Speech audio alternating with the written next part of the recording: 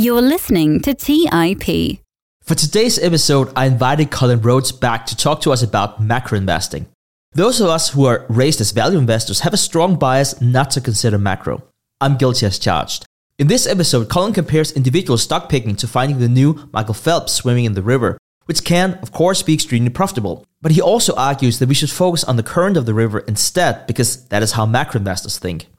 I love to challenge my beliefs in investing and life, and I think you will find this episode particularly interesting. Cullen started his career reading all of Buffett's letters and have taken that mindset into macro investing. All right, let's hop to it. You are listening to The Investors Podcast, where we study the financial markets and read the books that influence self-made billionaires the most.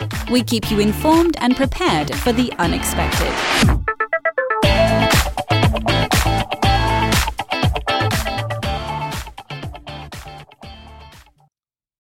Welcome to The Investors Podcast. I'm your host, Dick Brodersen.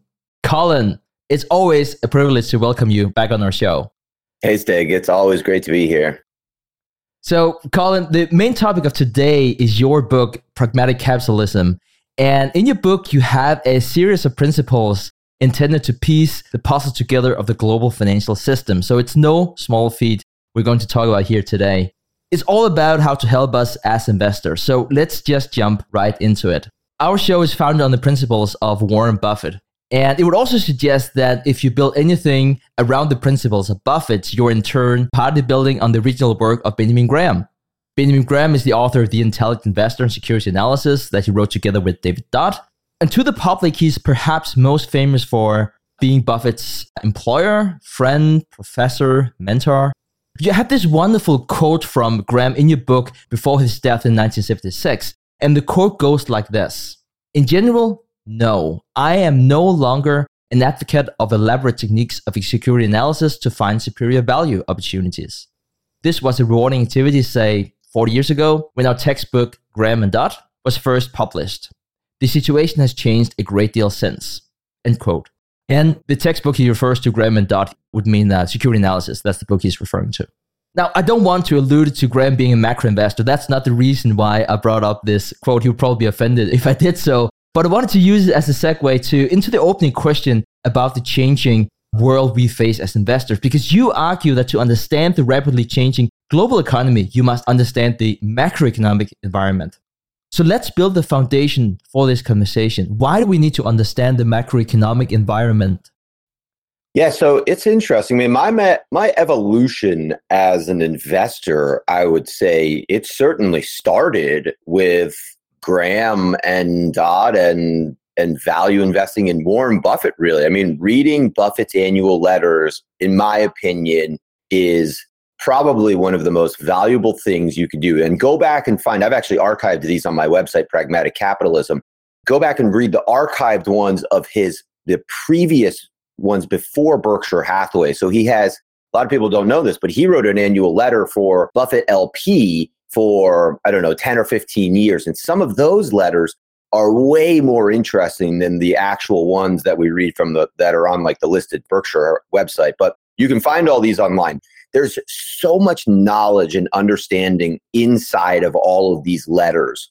And that's part of why, his annual shareholder meeting is so popular, because you get these nuggets of wisdom that, you can find one paragraph in these things that is just mind-blowingly intelligent and will sort of build on or transform the way you view the world. But I think that, one of the things that is really interesting about looking through Buffett's career and the transition of value investing into different factors and more macro-based, I think, perspectives. Like, I would argue that the typical passive investor these days is really a macro investing approach. You're just taking sort of an approach where you buy, lots of stuff rather than trying to pick the needle in the haystack. And I think a big part of why that evolution has occurred is because the world is just very, very different than it was in the days of Buffett, not only just in terms of the way information is processed and transferred so much more quickly and efficiently in the markets, but the world has become a much smaller place these days, where, back in the days where Buffett was picking stocks, I think you could argue that the economy, and especially economies like the United States, they were they were much more localized. You could look at a candy store in Omaha and see how valuable it was relative to all the other stores in Omaha. Whereas today, if you see a store in Omaha that makes candy, well, you have to identify whether that store can compete with stores in New York and Hong Kong and London. And so the world has become this very, very small place, in large part because of technology and just innovations that have made intercontinental trade and international trade just a huge, huge thing, where the world is now so interconnected that macro has become much more important. And I think that the main place where we see this is in government policy. Government policy has become much more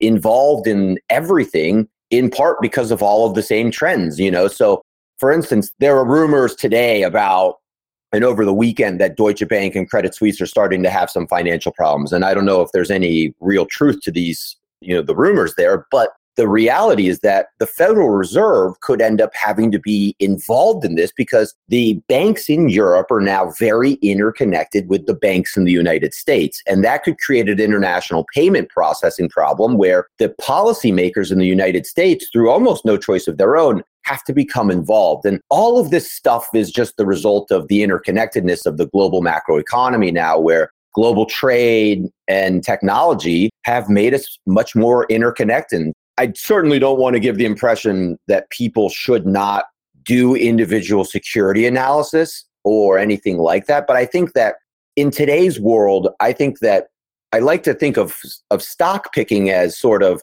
someone who, if you're trying to pick the best swimmer who is swimming with the tide, well, you could certainly try to find like the Michael Phelps who is swimming in the river. If that's your goal. But to me, it's equally important to understand the dynamics of the river. The river is really the thing that is determining to a larger degree how fast all of these people will actually be swimming in the water. And so you have to understand both. But I think as a foundational starting point, I think it's incredibly useful to understand the macro dynamics so that you can at least get a big picture, a top-down view, before then you start to then try to understand what are the best individual securities in certain markets.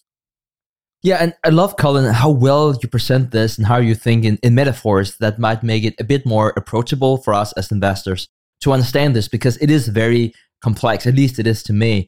Now, one of the things you said, just to continue this train of thought, is that we can think of the economy as one of the world's most sophisticated machines, the human body.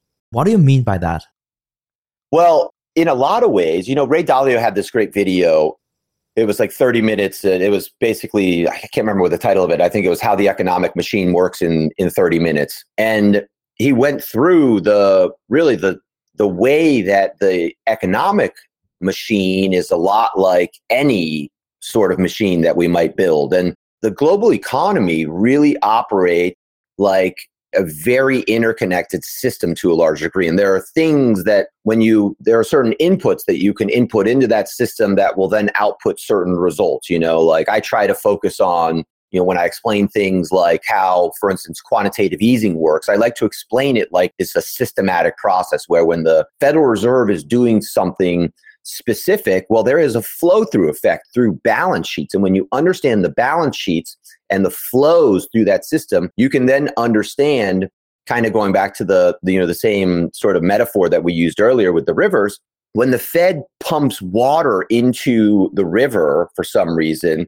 that flows through to lakes, and it impacts not just the flow through the river, but it impacts the quantity of water that ends up in the lakes. And you can think of balance sheets as being the same sort of thing, where income statements reflect the rivers and balance sheets are reflected by the lakes. And to understand how all of this is going to impact the balance sheets in the long run, you need to understand how the flows work. And so the human body is very similar in the sense that when we put certain things inside of our body, that has a certain impact that flows through everything. It impacts all of the different organs and, comes to rest to some degree in certain places and, can result in whether or not muscle development occurs or whether cardiac arrest occurs or whatever it might be.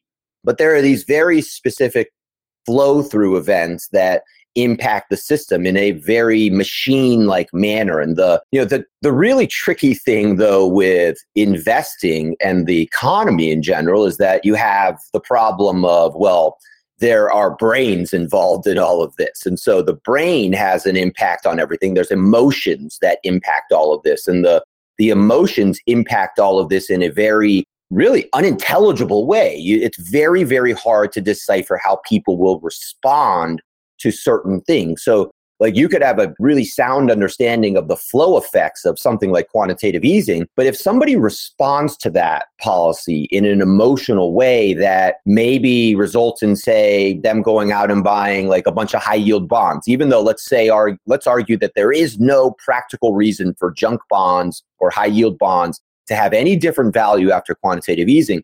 Let's just say investors perceive that flow from the Fed to have impacted something. Well, you could have what is essentially an irrational effect that is just purely psychological. And I think this is one of the things that makes not just investing so hard, but it makes economics really hard, because you have this social effect to it where economics is not really a hard science. It's not biological in the same sense that, you can look at things, you can perform tests in chemistry and biology that you can't really perform in investing, because you can get these irrational responses. And I think like the last 2 or 3 years are just a great, great study in this, where you can argue that in a lot of ways, there was no reason for a lot of the things to be going on that were happening in the last couple of years. But you had this strange psychological effect where there were, frankly, just a lot of people who were sitting around at home because of COVID with not a whole lot to do.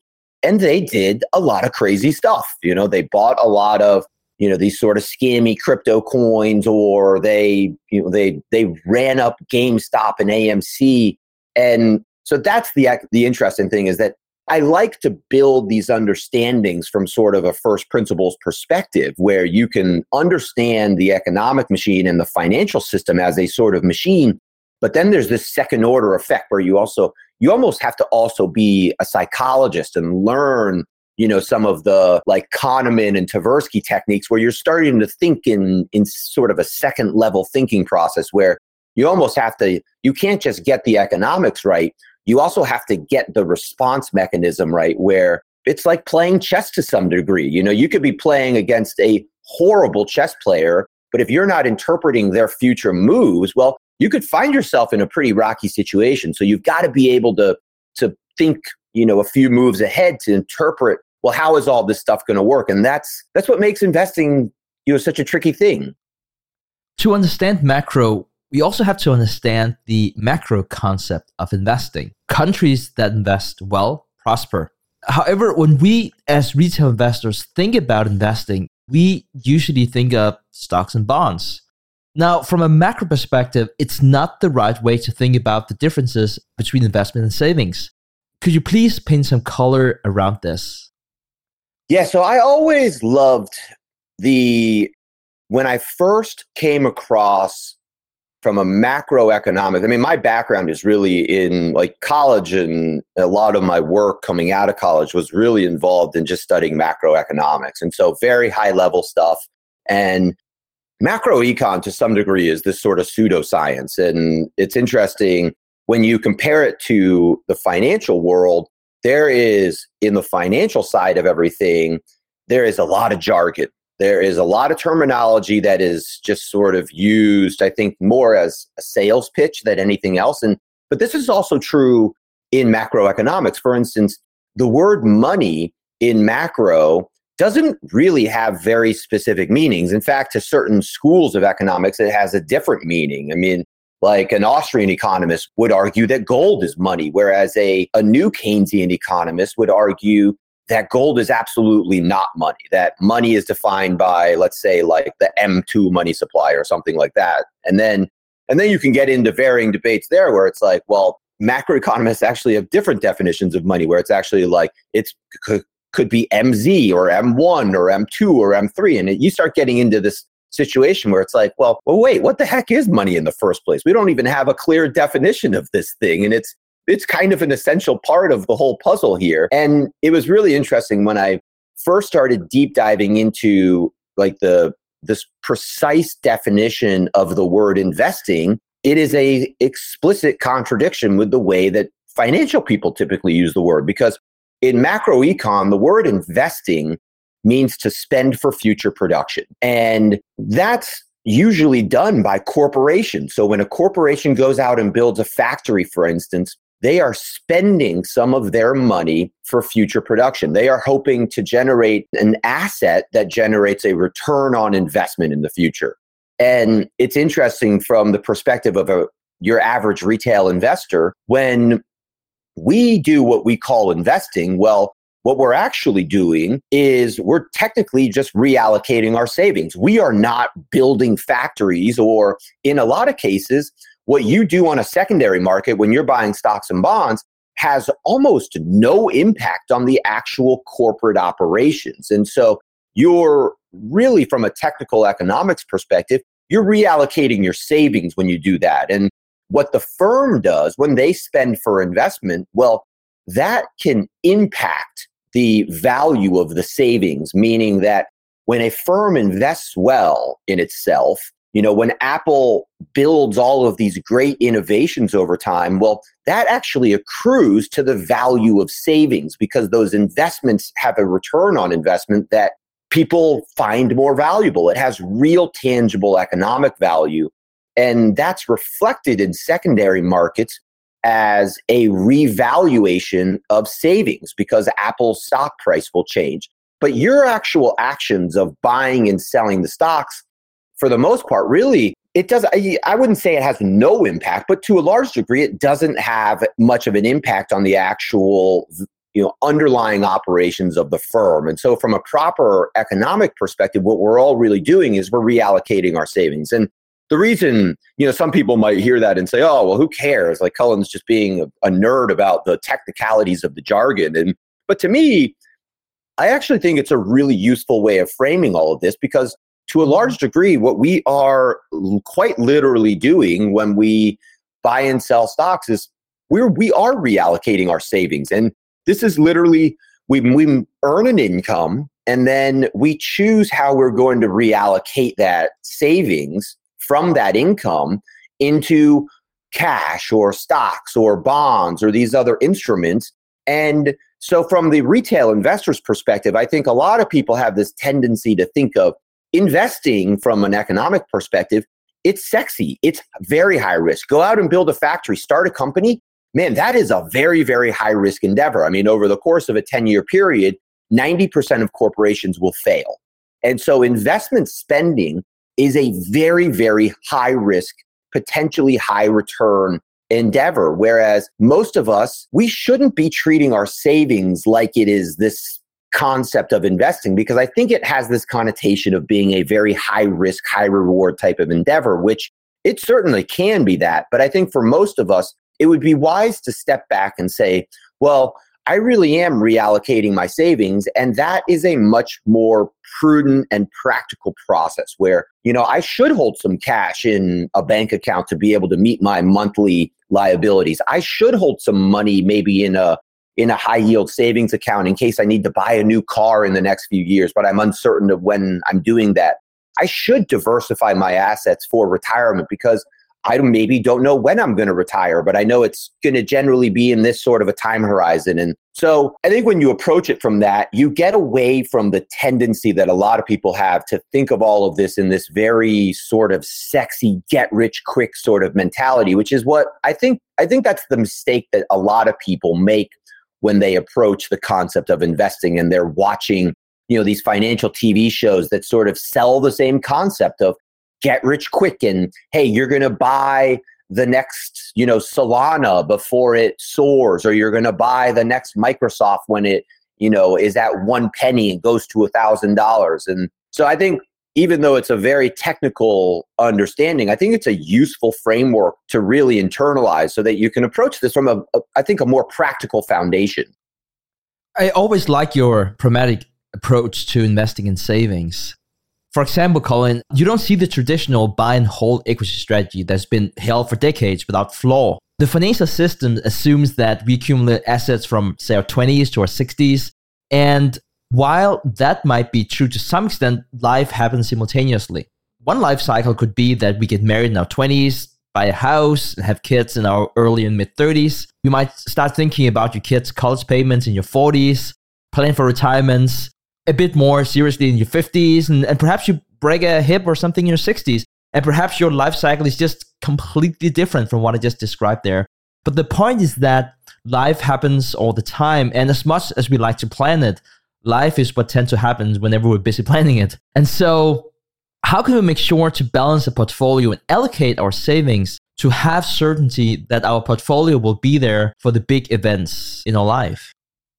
Yeah, I mean, this is the problem of life. This is the problem of financial planning and finance really is time. And I think it's been frustrating for me over the course of my career that a lot of investment analysis focuses on how to generate the best type of return and, the best risk adjusted type of return, but we don't really talk that much about generating the best risk-adjusted return across time.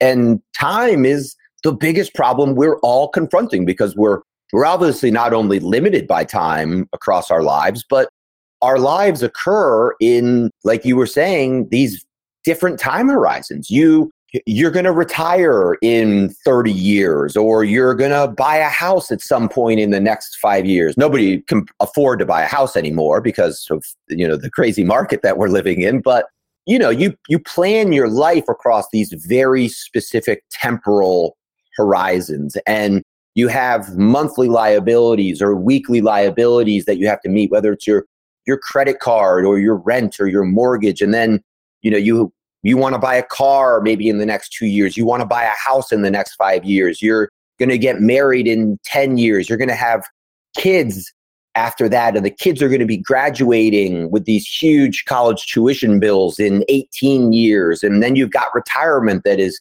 way down the line. And then, like you were alluding to, you have unknown health problems. And obviously healthcare is, inordinately expensive now. And a lot of people can't predict, well, what if you break a hip at 60 and it completely transforms your ability to afford all of the other things you want in life. And so you have to, I think, not just approach this from this idea of buy and hold or stocks for the long run, because a lot of people, frankly, we just can't afford to only own stocks for the long run because we have all of these short-term time horizons where, hey, it makes sense actually to own buckets of cash and, even buckets of, like, say, intermediate bonds or instruments that are, more short term. And it's interesting. I actually, my big focus, I would argue, in the last year, and this paper I published in the last month was called All Duration Investing. And it's actually focused on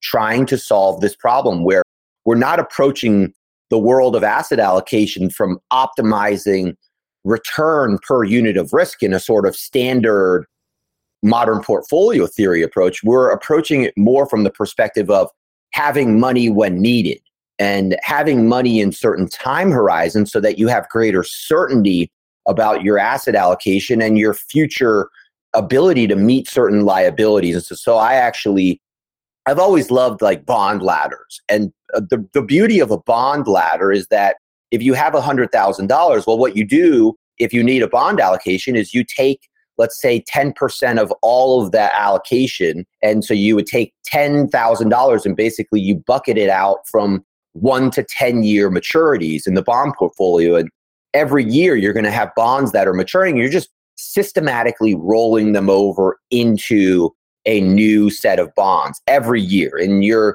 don't care what's going on with interest rates, really. You're just systematically rolling this portfolio. But the beauty of it is that you always have a short-term bucket in there where the principal inside of that thing is very, very certain. And so to meet cash flow needs, the beauty of that is that you've created this systematic process by which, even though you have, much higher risk in the 10-year portion, you have much more certainty in the 1-year instrument. And so what I did with this paper that's called All Duration Investing is I actually calculated the duration of all assets. I literally calculated the duration of things like gold and commodities and REITs, and the stock market is an 18-year type of bond-like instrument inside of my model. And the nice thing about approaching this is all, I'm obviously doing a lot of guesswork inside of building a model like this, but I think the nice thing about it is that you can build a framework by which you can then apply time horizons to certain assets and compartmentalize them in a certain way where, yeah, stocks are for the long run. Stocks are that 18-year instrument or whatever. But that doesn't mean that you should just buy and hold a portfolio of stocks, because the problem there then is that you don't have short-term liquidity. You know, you find out in a year like this year that, hey, the stock market goes down 25%. You don't have liquidity inside of that part of your portfolio. And the problem that a lot of people find themselves in years like this is that they didn't plan for that in the future.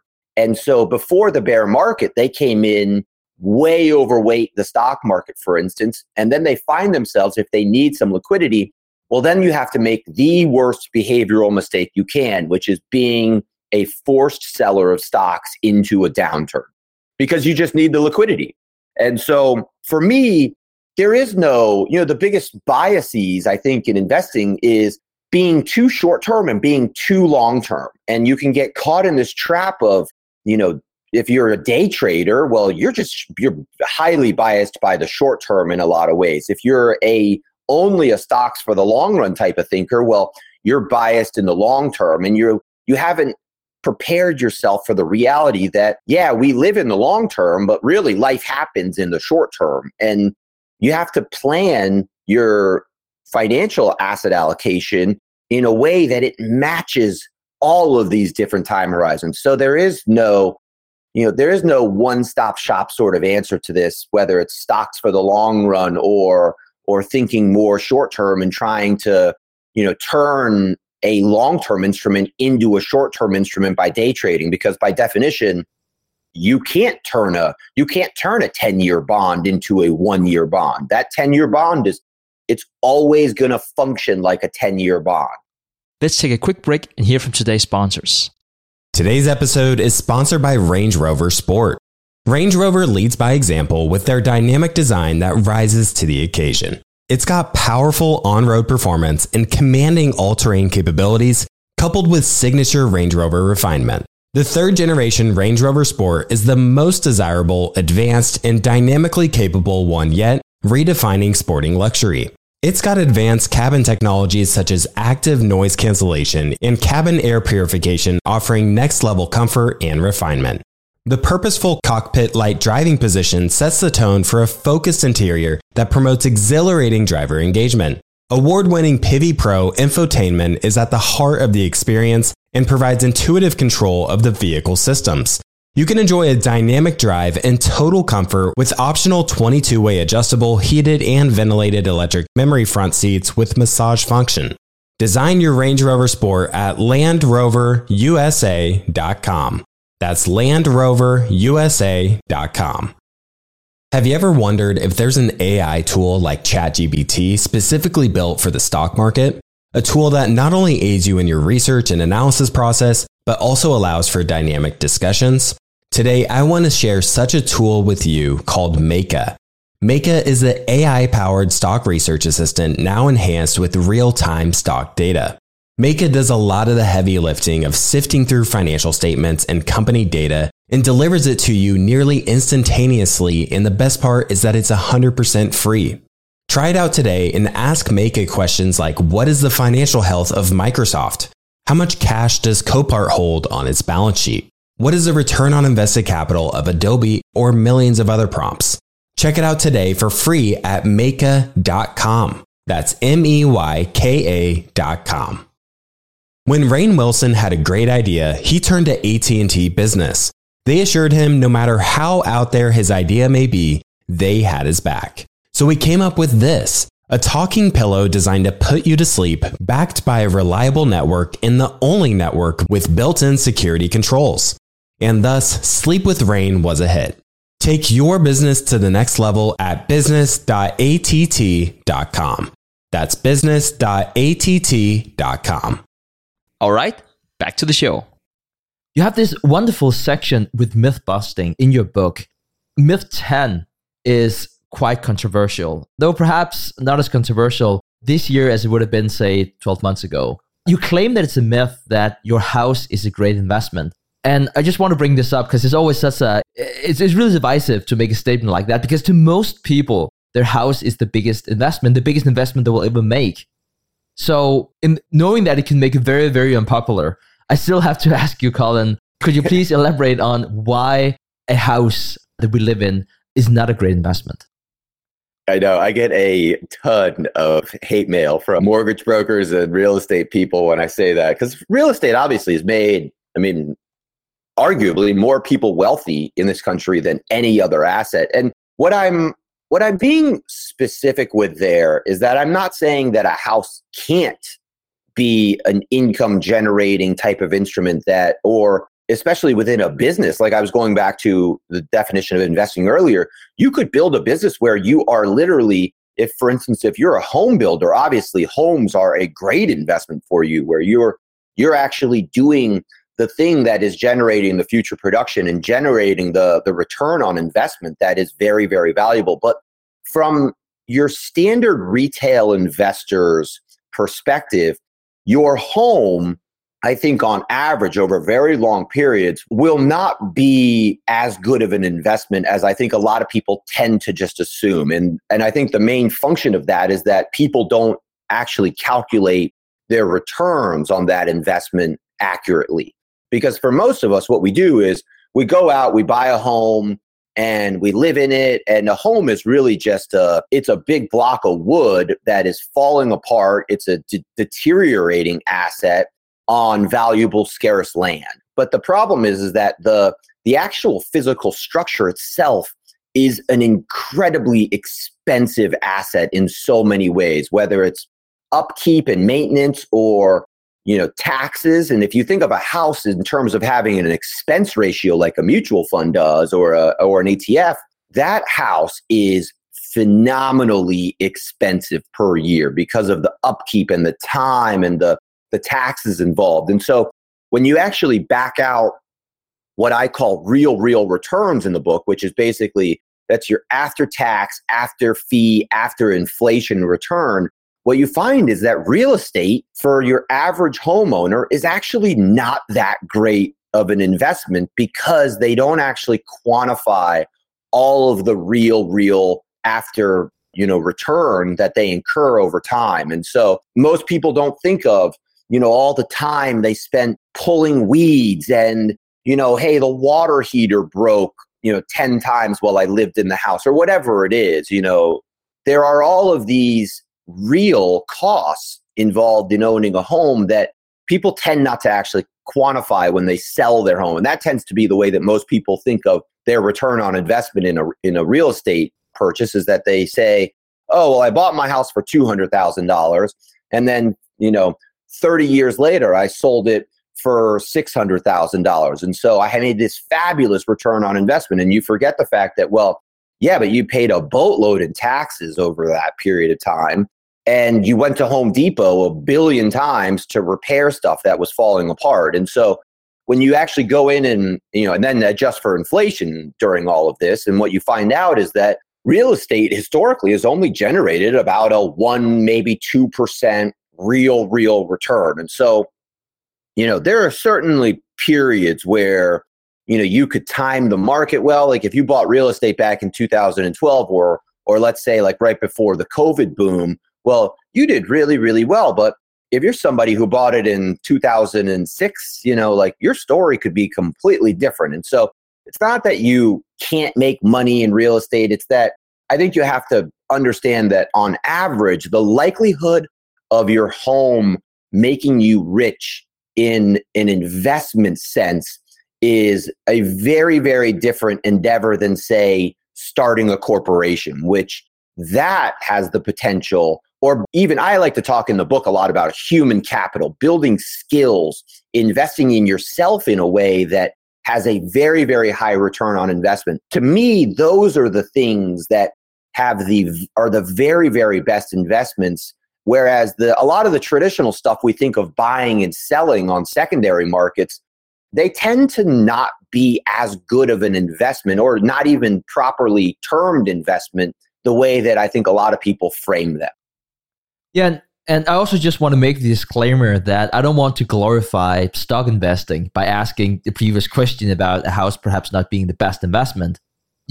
Certainly there are quite a few challenges by being a stock investor. It's like you read those textbooks. I remember reading them back in school, and it's like, the stock markets, it gives you the 8, 10, 12%, whatever kind of yearly return. And I was like, wow, that's so much better than the bank. But then as soon as you start investing yourself, you realize it's a lot more volatile than that.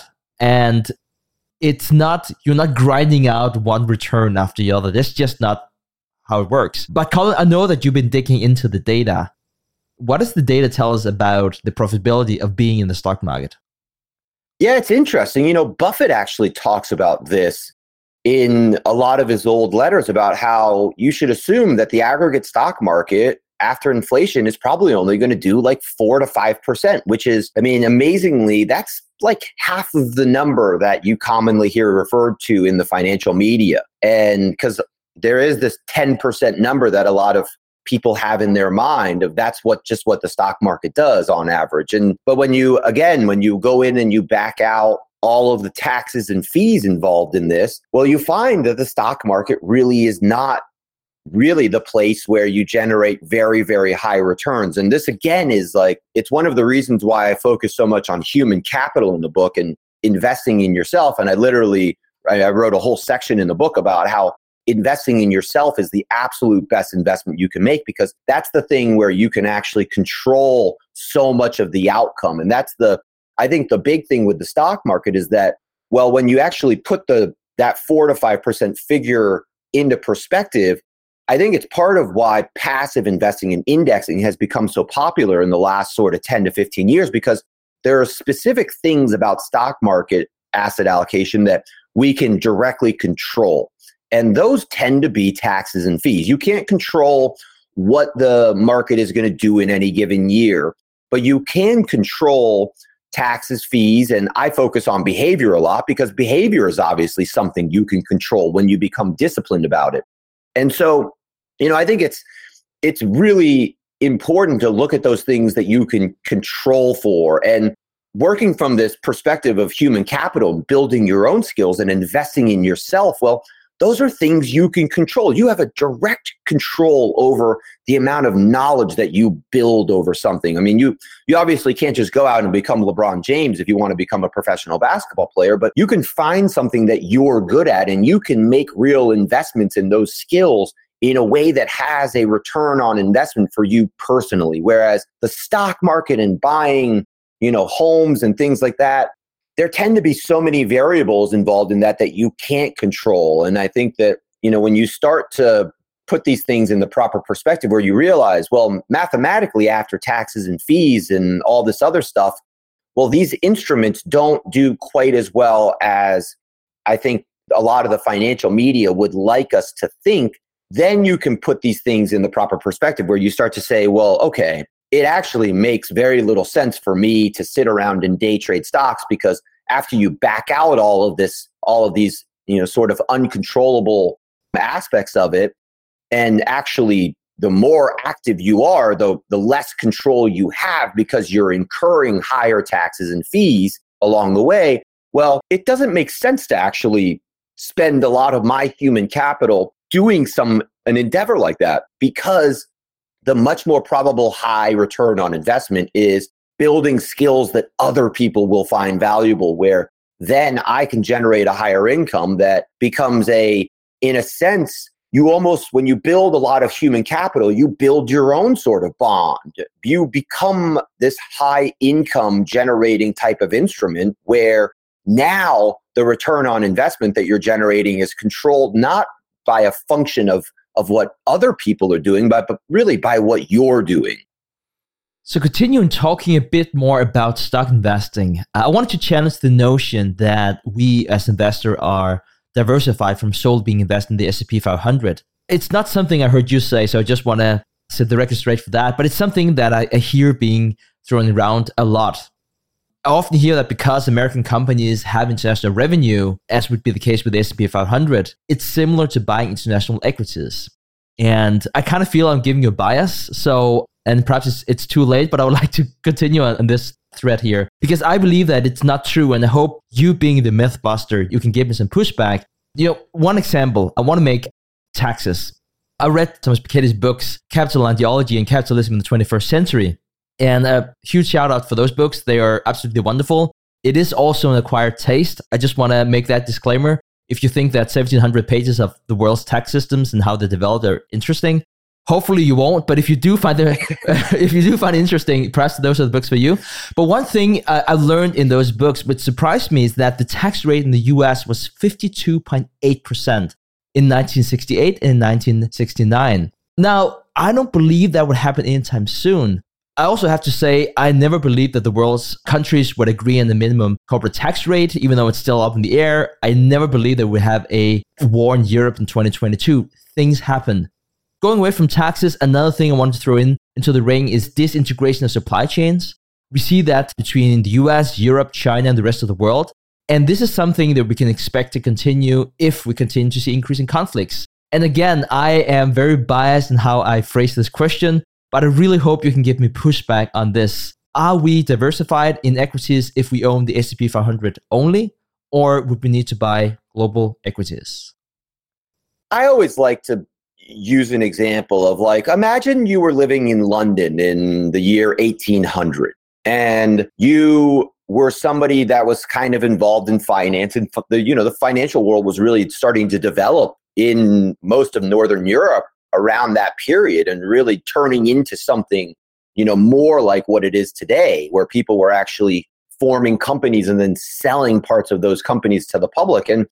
But if you lived in Northern Europe or London in the year 1800, well, would you have ever thought of investing internationally? And, who knows, maybe you own something like shares in the Dutch East India Company or something, which you could technically argue was like an international company to some degree, but you wouldn't really have thought of ever investing outside of probably like the UK if you were in that environment. And in the long run, if you were that person, what you missed out on was literally one of the greatest economic booms in all of human history, because in the year 1800, there was this little tiny country on the other side of the ocean that was in the process of building an economic monster. And that's what the United States eventually became. Was the United States became the biggest, most productive, innovative country and economy in the world over the course of the next 200 years. And so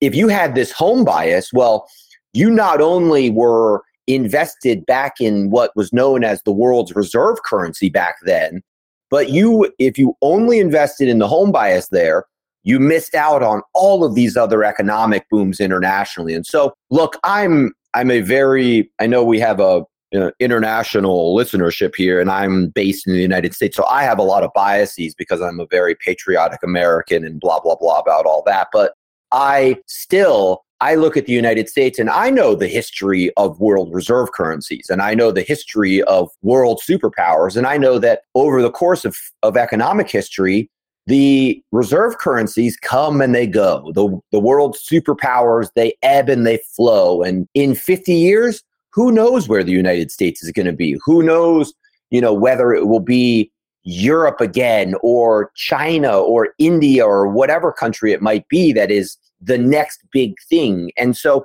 from a perspective of allocating assets these days, to me, it seems like such a no-brainer to diversify internationally, because what if you're the person who's only invested in the S&P 500? And sure, yes, you're getting some international diversification because of international revenues. But, with the sort of change in globalization to some degree, you could argue that a lot of these international firms might be forced into becoming much more domestic types of firms. And so you could make an argument there that you're actually losing some of your international diversification. Who knows what's going to happen with all these global conflicts? I mean, we could all end up being Japanese to some degree, where we all become much more isolationist. And actually, Japan's an incredible example of home bias, where if you were only invested in Japan in 1990, well, you suffered through one heck of a big stock market trauma because you didn't own a lot of international stuff. And if you had been a Japanese investor in the 1990s who owned an international stock portfolio, you performed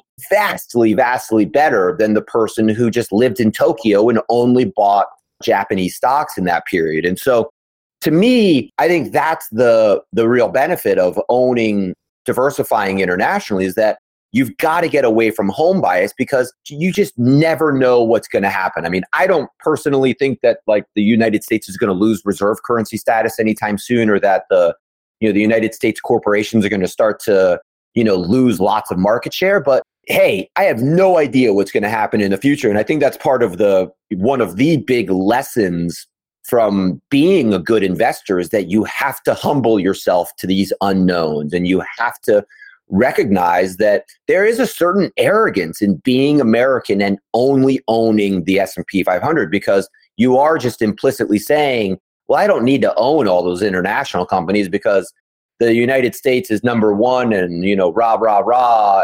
I only need to own America. And so I think international diversification has a huge benefit. And this is statistically supported too, that especially when you look at the booms and busts of the markets over time, we go through these big ebb and flow cycles where international stocks, for instance, they kicked the pants off of US stocks in the 2000s. And then we've been through this long 15, 20-year cycle where the US has, kicked the pants off of everything international. But hey, that could be changing right now as we speak, and to some degree looks like it is starting to transform. And so to me, from a diversification perspective, I think it not only is supported by the empirical evidence, but it's supported by the historical evidence. Yeah, and I think you bring up multiple good points. You mentioned Japan. We had David Stein on episode 478, and he talked about whenever he entered his financial career, he was looking a lot at Japan. And at the time, if you bought a global index, Japan would be 45%. And today, it's less than 5%. It's incredible to think of. And, it would be interesting to see, I would imagine, like, if you were a good patriotic Japanese person in 1989, you would be thinking, I should buy Japanese equities. Why wouldn't you? And, I feel the same way as you, Cullen. I have a huge bias with the US companies. I understand the country. I understand the stock market. I have a lot of trust in the country. I can't see that the global reserve currency will go anytime soon. But I also think it's important to understand, like, to your point about that gentleman or in 1800 in the UK, it would have been really expensive to have I would imagine, to buy equities in other countries at the time. It's not today. You can do that with a click of a mouse. It's not like, I don't know if you would go from 4 basis points to like 8 basis points, which might seem like it's twice as expensive, and it is, but it's really from nothing to a bit more than nothing in terms of costs. And so it's just something that I really wanted to pass on to our listeners. Having that humility you were talking about before, Cullen, I think that's so important as an investor, and not just look at the past, say, 10 or 15 years. Too much money has been thrown overboard from recency bias. Totally. Yeah. And the cost aspect is a huge one that you bring up, where it's not expensive now to own international equities. And so, it's one of those things that you can control, and you can control, the level of home bias without having to pay, crazy fees that we know detract from total returns in the long run. So, Cullen, let's talk about bonds. Historically, bear markets in bonds have been different from bear markets in stocks. What does the data tell us?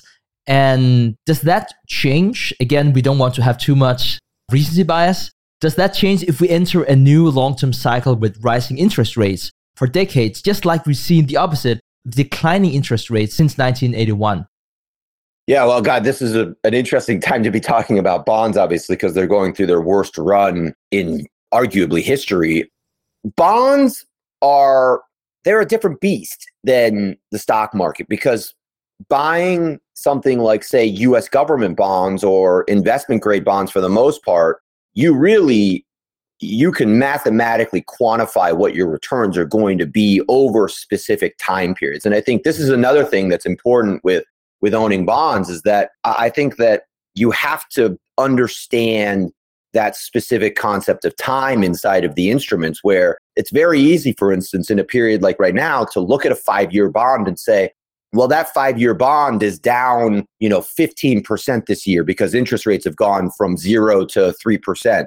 And I know this is hard for a lot of people to be patient with, but over the course of a 5 or 6 or 7 year period, when you let that bond mature, it will mature at par and it will have just clipped the coupon at whatever you purchased it at. And so going back to kind of that idea of like segmenting things in certain time horizons, well, if you were buying, like right now, treasury bills right now, you can buy 6 and 12-month treasury bills right now for 4%, which is a world that hasn't existed for 10 to 15 years. But the kicker there is that, with a 6-month bill, you're going to get a one-time coupon. And so you've got to understand that, hey, this instrument isn't going to do anything for 6 months, but then you're going to recoup your full 4% coupon or 2% because it's an annualized rate, but it's going to mature at par.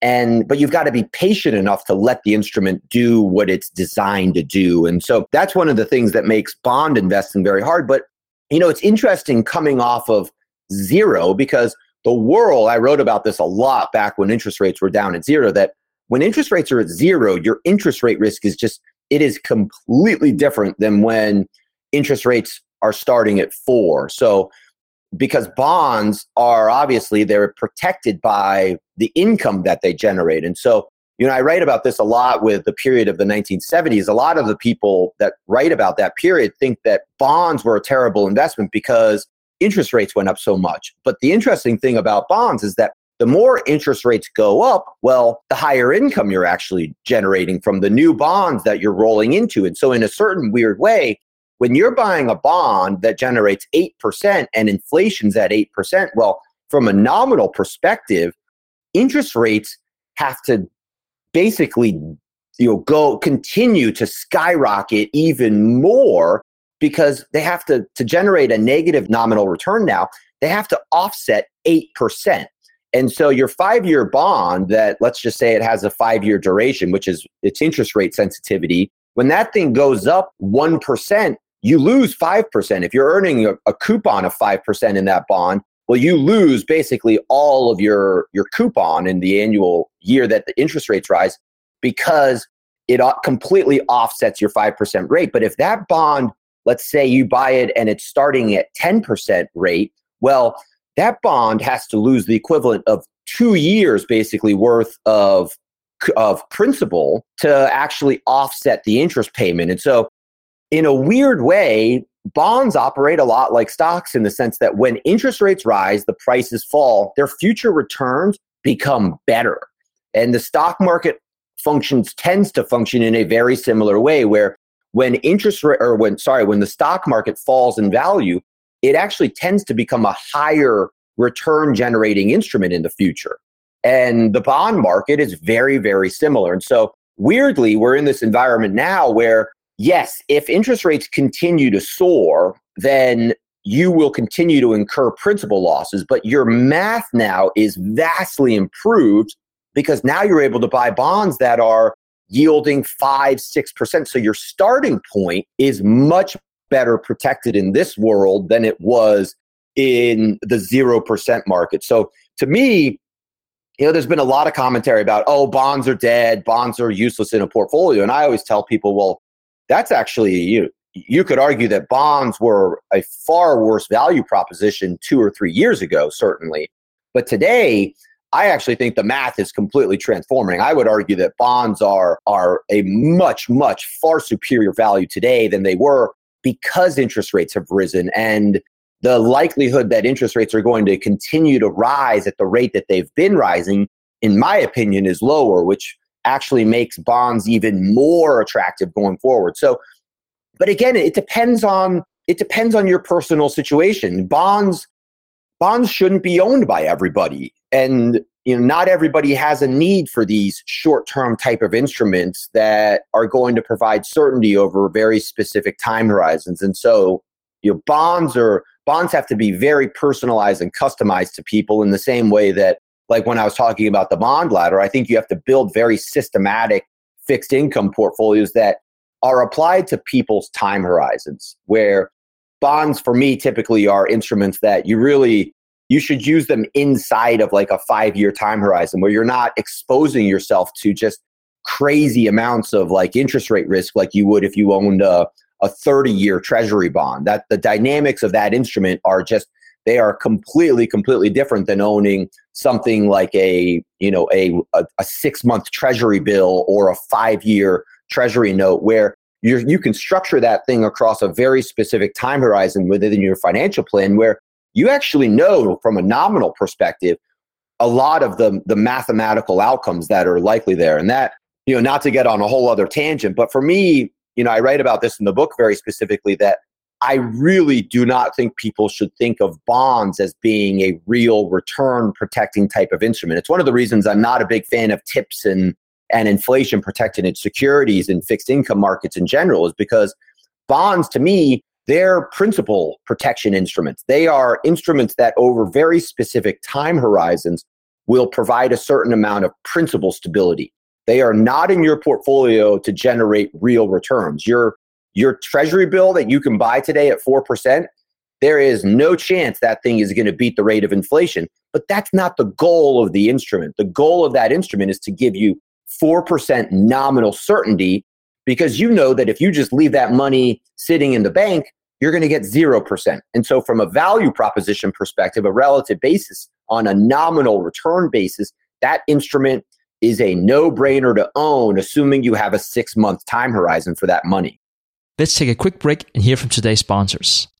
If you're looking for the right franchise concept at the right time, an iFlex Stretch Studio franchise is the business for you. iFlex is the newest franchise concept from the founders of The Joint Chiropractic. With over 200 licenses already awarded to our regional developers, there's never been a better time to own an iFlex franchise in your market. An iFlex Stretch Studio franchise offers its clients the best in professional assisted stretching for one affordable price in one beautiful location. Even the Mayo Clinic says stretching can increase flexibility and improve your joints' range of motion, helping you move more freely. Prime regional developer opportunities and franchise locations are going fast. Don't miss this opportunity to get into this rapidly growing health and wellness business from the founders of The Joint Chiropractic. Find out more today. Call 888-994-3539 or visit iflexpodcast.com. Call right now, 888-994-3539 or visit iflexpodcast.com. Today's show is sponsored by Public.com. That's where you can earn 5.1% APY with a high-yield cash account. While we can't say for certain it's the highest interest rate there is, we can say this. It's a higher rate than Robinhood, a higher rate than SoFi, a higher rate than Ally, a way higher rate than Bank of America and Chase, a higher rate than Citi, Wells Fargo, Discover, and it's a higher rate than American Express too. So if you want to start earning 5.1% APY on your cash, check out Public.com. We can't say it's the highest interest rate, but it's pretty damn up there. This is a paid endorsement for Public Investing. 5.1% APY as of March 26, 2024 and is subject to change. A high-yield cash account is a secondary brokerage account with Public Investing, member FINRA/SIPC. Funds from this account are automatically deposited into partner banks where they earn a variable interest and are eligible for FDIC insurance. Neither Public Investing nor any of its affiliates is a bank. U.S. only. Learn more at public.com/disclosures/high-yield-account. As many of you know, I love studying businesses and networking with business owners. The more I've studied businesses, the more I've realized that starting and scaling your business is easier than ever because of companies like Shopify. Did you know that Shopify powers 10% of all e-commerce in the US? Shopify is the global force behind Allbirds, Rothy's, and Brooklinen, and millions of other entrepreneurs of every size across 175 countries. Shopify is the global commerce platform that helps you sell at every stage of your business, from their all-in-one e-commerce platform to their in-person POS system. Wherever and whatever you're selling, Shopify's got you covered. Shopify even helps you turn browsers into buyers with the internet's best converting checkout, up to 36% better compared to other leading commerce platforms. What I personally love about Shopify is that it's the turnkey solution to kickstart and grow your business, and they are totally committed to giving you the necessary tools to succeed as a business owner. Plus, they have an award-winning customer support team there to help you every step of the way. Because businesses that grow, grow with Shopify. Sign up for a $1 per month trial period at shopify.com/WSB. That's all lowercase. Go to shopify.com/WSB now to grow your business no matter what stage you're in. That's shopify.com/WSB. All right, back to the show. So, Cullen, now that we're talking about bonds and the role in terms of diversification, I would like to continue talking along those lines because you have this wonderful passage in your book about diversification that I found very useful. And the quote goes like this: diversification is about learning to hate some of your portfolio all the time. End quote. And it really makes me smile and nod in agreement. It's wisely said, and on my end, it's wisdom born out of pain. Because could you, Cullen, talk more about how you see diversification and why the imperfect portfolio you can stick with will perform better than the perfect portfolio you cannot stick with? Yeah, well, I think that's the thing that a lot of us are seeking, is that portfolio that just only goes up. You want to own all the instruments that are just only going, from the bottom left to the bottom right all the time. And I think that one of the, not only is that obviously just an incredibly difficult endeavor to achieve, but one of the purposes of diversification and generating better risk-adjusted returns or smoother styles of returns over time is that you have to know that in order for diversification to work, you have to have instruments that are uncorrelated. You have to have instruments that, well, let's say the stock market is booming, maybe your bond portfolio isn't doing that well. And you have to build a portfolio where you do end up kind of hating a portion of your portfolio. I mean, just looking at a stock market, a global stock market portfolio, for instance, in the long run, owning a value portfolio, for instance, in the last 10 years has been a horrible relative performer inside of a total stock market portfolio relative to growth. But now we're seeing the tide kind of change there, where value in the last year and a half has absolutely smoked growth. And so that's part of the beauty of diversification, is that there's a lot of people that in the last 10 years could have looked at the value part of their portfolio and said, hey, this Vanguard value fund or whatever it is that you own, this thing hasn't done very well and I hate it. It goes down every day and it's driving me crazy, and the growth stuff keeps, going up. And you can get into these debates about momentum, versus something more diversified and balanced. But to me, I think that in order to build a portfolio in the long run that does well and creates a more stable type of return, you have to build in things knowing that parts of that portfolio are going to do badly over time. But on average, over longer periods of time, when you blend that value position with the growth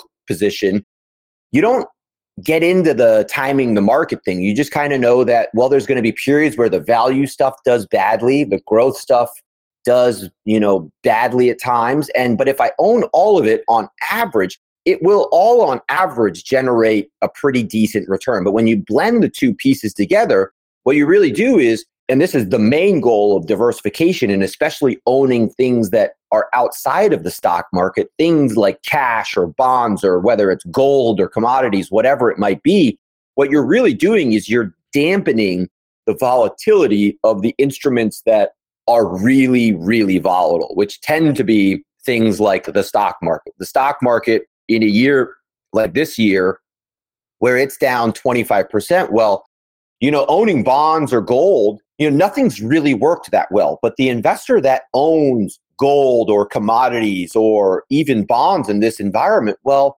what they've done is they've buffered the negative 25% return in the stock market, because even though bonds are down, 11% or whatever, and I think gold is down 10%, commodities are up. What you've done there by building this sort of very diversified portfolio through owning uncorrelated asset classes is you have buffered the instrument in that portfolio that is really the most volatile, the one that especially is going to cause you a lot of behavioral angst. Because if you only owned the stock market component there, you're down 25% and you're looking at your portfolio and you're saying, oh no, if I lose my job or, I need to tap some cash, I'm going to have to take a big principal hit in this instrument. Whereas if you own the diversified portfolio, you own a bunch of stuff that, years past, you probably would have hated all of it. You would have hated the bonds. You would have hated the commodities. You would have hated the gold.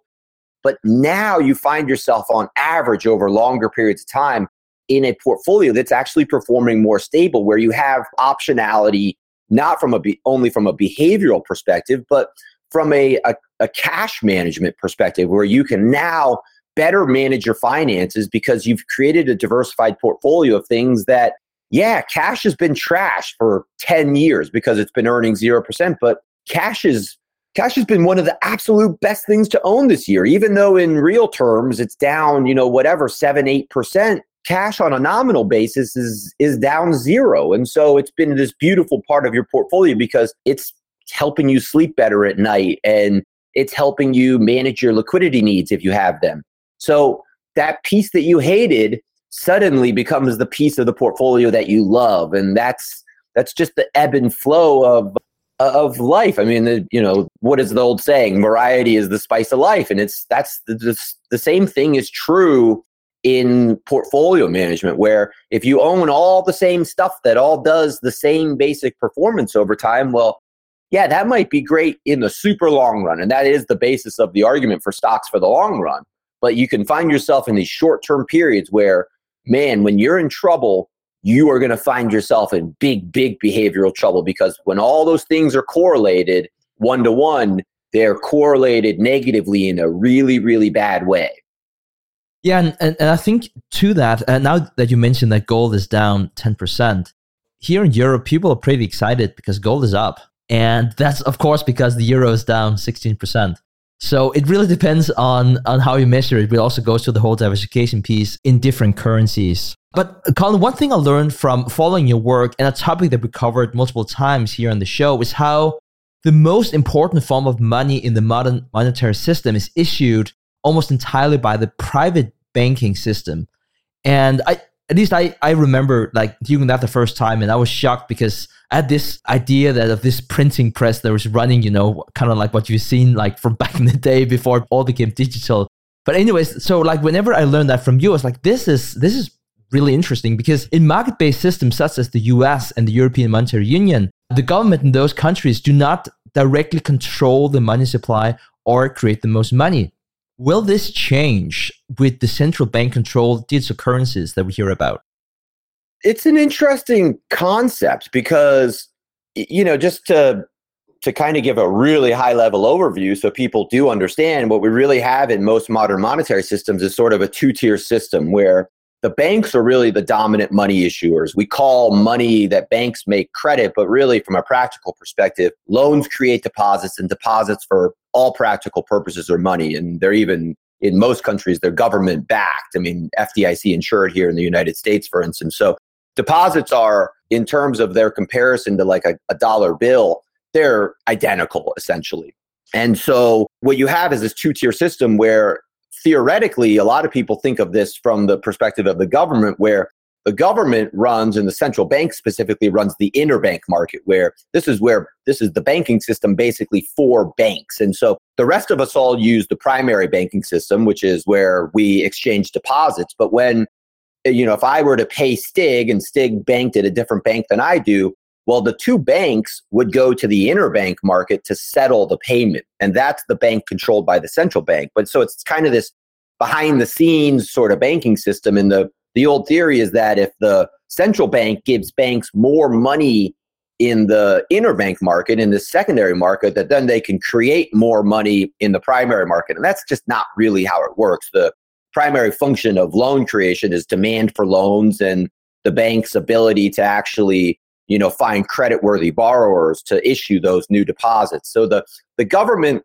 doesn't have no control over money, obviously. I mean, they can create financial assets that are very money-like. I mean, government bonds, I always argue, are very money-like. They're not technically, like deposits, but when the government when the government runs huge deficits, what they're really doing is they're giving a bond generally to a rich person, and they're taking that money and then they're spending it into the hands of somebody who isn't as rich, who has a higher marginal propensity to spend. And so they've created an asset that is essentially like a savings account, given it to the rich person, taken the rich person's money, and then given the money to the poor person.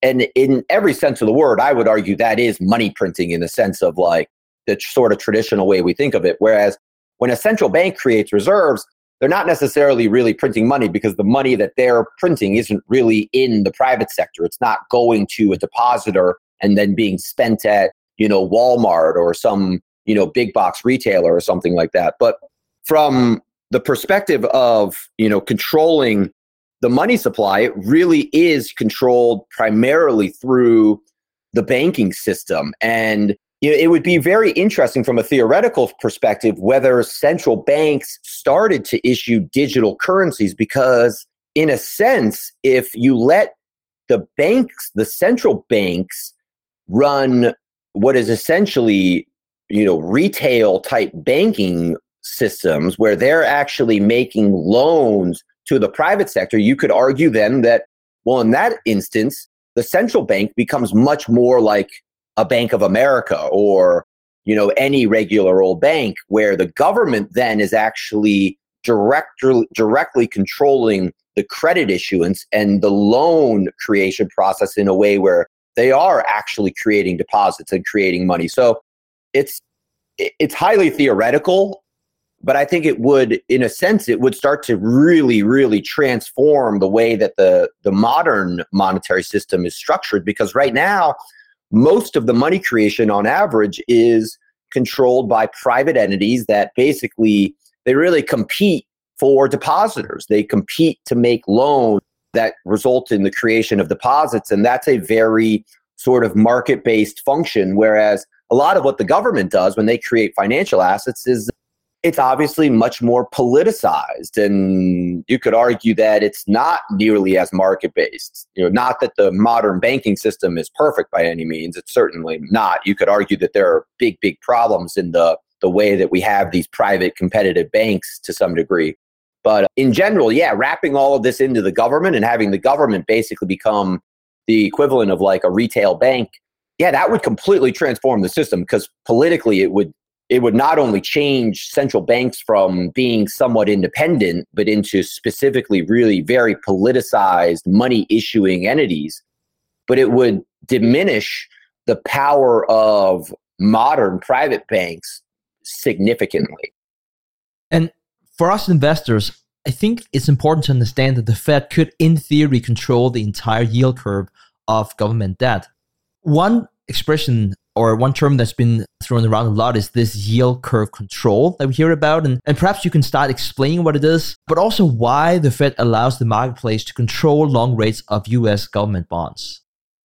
Yeah, it's an interesting question. I mean, so, kind of backing up, the way to think of this is that the Fed and the way that they control interest rates is a lot like, imagine the analogy of somebody walking a dog on a leash, and at the handle, the man holding the leash has absolute control, and they determine exactly where that leash is held. Whereas the longer end is kind of like the 30-year bond, and they let the dog wander from side to side, and it can kind of gyrate based on really what it's trying to do is, to a large degree, it's trying to predict where the man is going to walk to some degree.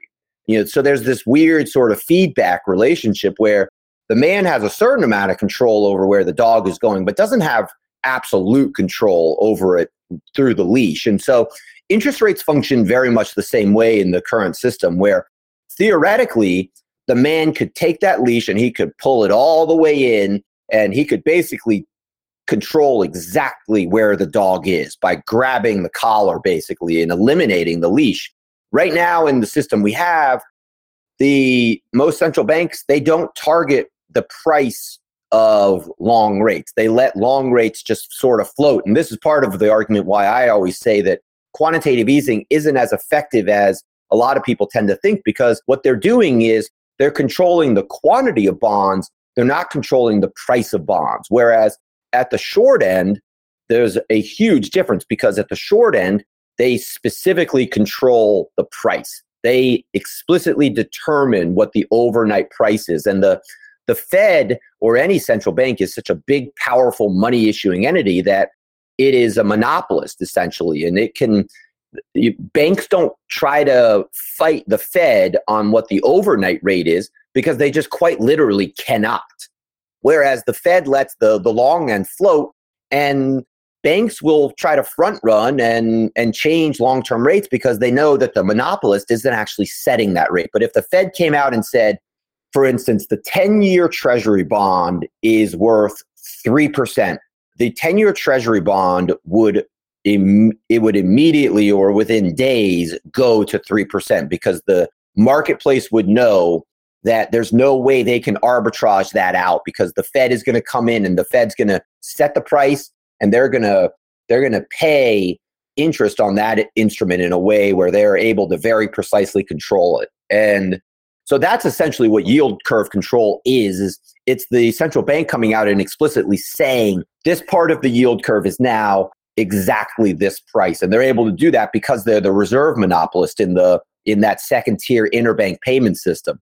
So it's very sort of controversial because to some degree, a lot of the theory argues that it's actually good to get market signals from letting the long bond float because the market then is sending a signal. Like when the yield curve flattens, for instance, in an environment like this, I would argue that what the long end is essentially saying is they're saying, well, we actually expect long-term inflation to be much lower than what the Federal Reserve expects right now. And so with the 10-year yield lower than the 2-year today, the marketplace is basically saying, we are not as worried about inflation as the Federal Reserve is over the course of the next 10 years. And that generally is consistent with a market signal that is saying, hey, the Fed is maybe a little bit too tight here. They're maybe a little more worried about inflation than they should be, which is why, this is the reason why the yield curve tends to be a pretty good predictor of recessions is because that's the market signal that it's sending. Speaking of the Fed, it is well known that the Fed has a dual mandate of price stability on one hand and then full employment on the other. You also argue that the Fed could be seen to have a triple mandate. What is the third mandate and how would the economy look if we didn't have the Fed? Ooh, that's a good question. Well, we didn't always have the Fed. The banking system before we had the Fed was basically, I like to describe the Fed as a central clearinghouse. The big thing that they do is they just clear payments in the interbank market. That is they get a lot of press for doing things like quantitative easing and changing interest rates, but their day-to-day function really is this interbank clearing process. And they clear trillions of dollars of payments. And for the most part, this system works really well. It works really smoothly. And they don't really get any credit for that, or there isn't a lot of talk about it because it just generally, the vast majority of the time, it's not a problem. And when it does become a problem, like it did kind of back in 2008, they're actually very good at smoothing the functioning of the payment system so that it doesn't become a big problem. And before we had central banks, before we had the Fed, for instance, and the reason we actually have the Fed to a large degree is because in 1906 and 1907 and many panics before that, we had private clearinghouses where instead of Bank of America and Citibank clearing a payment through the interbank market, through the central bank, they would clear the payment between themselves. And they would literally meet at a clearinghouse and they would settle up their debts at the end of the day. And what started to happen increasingly was that you had private entities that were going in and they were looking at each other during financial panics. And the Citibank banker was looking at the Bank of America banker and saying, you know what? We don't trust your balance sheet. We know you have a whole bunch of railroad loans out that are melting, and we're going to wait about 3 months before we decide to do business with you. And as the economy became this more nationalized economy, much more interconnected, that became a huge, huge problem because then you could have Citibank wouldn't settle any payments with Bank of America. And then all of a sudden, Cullen can't settle a payment with Stig because we just happen to both use these two banks that won't work together. And Stig and Cullen might have no problems. Economically, we might be running the most successful businesses ever, but we can't settle a payment between each other just because the banks are bad at their job all of a sudden. And what the Fed basically comes in and does is they operate as this third-party intermediary where they come in and say, look, okay, guys, you can relax because we actually have seen Bank of America's balance sheet and we know that it's fine. They're going to make it through this. And so we're going to act as the third party intermediary. And that's what they did in 2008. And it actually worked really, really well. You could argue that, I've been really, really critical of their interest rate policy in the last year because there are legitimate controversial things that they do. But for the most part, this central clearing process works really, beautifully to a large degree. So if we didn't have central banks, you would probably still need some sort of third-party intermediary because financial panics turn into financial depressions in large part because the financial system starts, getting mucked up. And that's a huge problem and actually one that central banks are very good at resolving. So, in terms of their third mandate, that really is it. It's to sustain financial stability. And that's a big part of the thing that the Fed is actually really, really good at that people just don't ever really talk about. And, we can, like I said, you can have lots of debates about whether, I think quantitative easing is a bad policy. I don't think they should have ever done it. I think that the way that we control discretionary interest rates with basically a group of people meeting and putting their fingers in the air and saying, hey, this is where interest rates should be. I think that's kind of a silly way. I think there are systematic ways where we could implement this that would, take a lot of the guesswork, a lot of the human element out of it. So there are, I think, fair criticisms of things that they do, but as a financial stability entity in terms of just monitoring and regulating the payment system, they do a pretty darn good job, and they don't probably get enough credit for that because it's just not something that people, I think, actually know a lot about because we just sort of take for granted the fact that the payment system pretty much always works pretty smoothly. Cullen, as always, your wealth of information. It's just always great having you on this show and learning from you. If the audience would like to learn more, perhaps about your wonderful book, Pragmatic Capitalism, your website that's called the same, but would you like to give any handoff to the audience about where they can learn more about you? Yeah, so, like Stig said, Pragmatic Capitalism is the book. I just released a second edition, so it's been a while since I published the first edition, but updated it with sections on, I would argue that I've evolved more and more into a behavioral investor. I think that trying to control for investor behavior is actually probably one of the most important things we can try to do. So there's updated sections with what I refer to as discipline-based investing and trying to be, having more discipline over your investment processes. But yeah, I write the blog that I'm probably best known for is Pragmatic Capitalism, which is pragcap.com, pragcap.com. I've started doing little video series where I'm trying to do a lot of the similar stuff where, this is a 250-page book that it jams. I tried to jam probably way more content into it than I ever could have. I arguably do some topics that just an injustice because you could write a 1,000-page book about certain aspects of, that I write about for 10 pages in here. But I've started doing these videos, 3-minute money videos on YouTube. They're just little snippets of generally little lessons, or recently, because of all the turmoil, I've been talking a lot about the macroeconomy, but still starting from a first principles perspective where my goal is really to understand the system for how it works. And then you can apply these behavioral elements where you're trying to navigate that system, but do so in hopefully a pragmatic, approach. That sounds wonderful. And Cullen, thank you once again for coming on the show to teach us about the global change in the economy and more about why we should pay attention to macroeconomics. This was the 10th time you're on. How amazing is that? I hope we can bring you on at least another 10 times, Cullen. I know I'm putting you on the spot here, but it's always a pleasure. I love it. I love talking to you guys. Your audience is awesome. I always get great feedback from everybody. So thanks for listening. I hope you learned a bunch, and yeah, I'll look forward to doing it again for sure. All right. So let's put it in the book sometime. But hey, Cullen, again, thank you so much for your time. It's always wonderful to speak with you. Yeah, thank you, Stig. And thanks for listening, everyone. All right. As we let Cullen go, I'm excited to share an upcoming event hosted by the Investors Podcast Network. We are launching a stock pitch competition for you to compete in, and the first place winner will receive $1,000, plus a year-long subscription to our TP finance tool and more. If you're interested, please visit theinvestorspodcast.com/stock-competition for more information. The last day to submit your stock analysis would be Sunday, November 27th. And to compete, please make sure you sign up for a daily newsletter, We Study Markets, where we announce the winners. All the entries can be submitted to the email newsletters@theinvestorspodcast.com. Thank you for listening to TIP. Make sure to subscribe to Millennial Investing by the Investors Podcast Network and learn how to achieve financial independence. To access our show notes, transcripts, or courses, go to theinvestorspodcast.com. This show is for entertainment purposes only. Before making any decision, consult a professional. This show is copyrighted by the Investors Podcast Network. Written permission must be granted before syndication or rebroadcasting.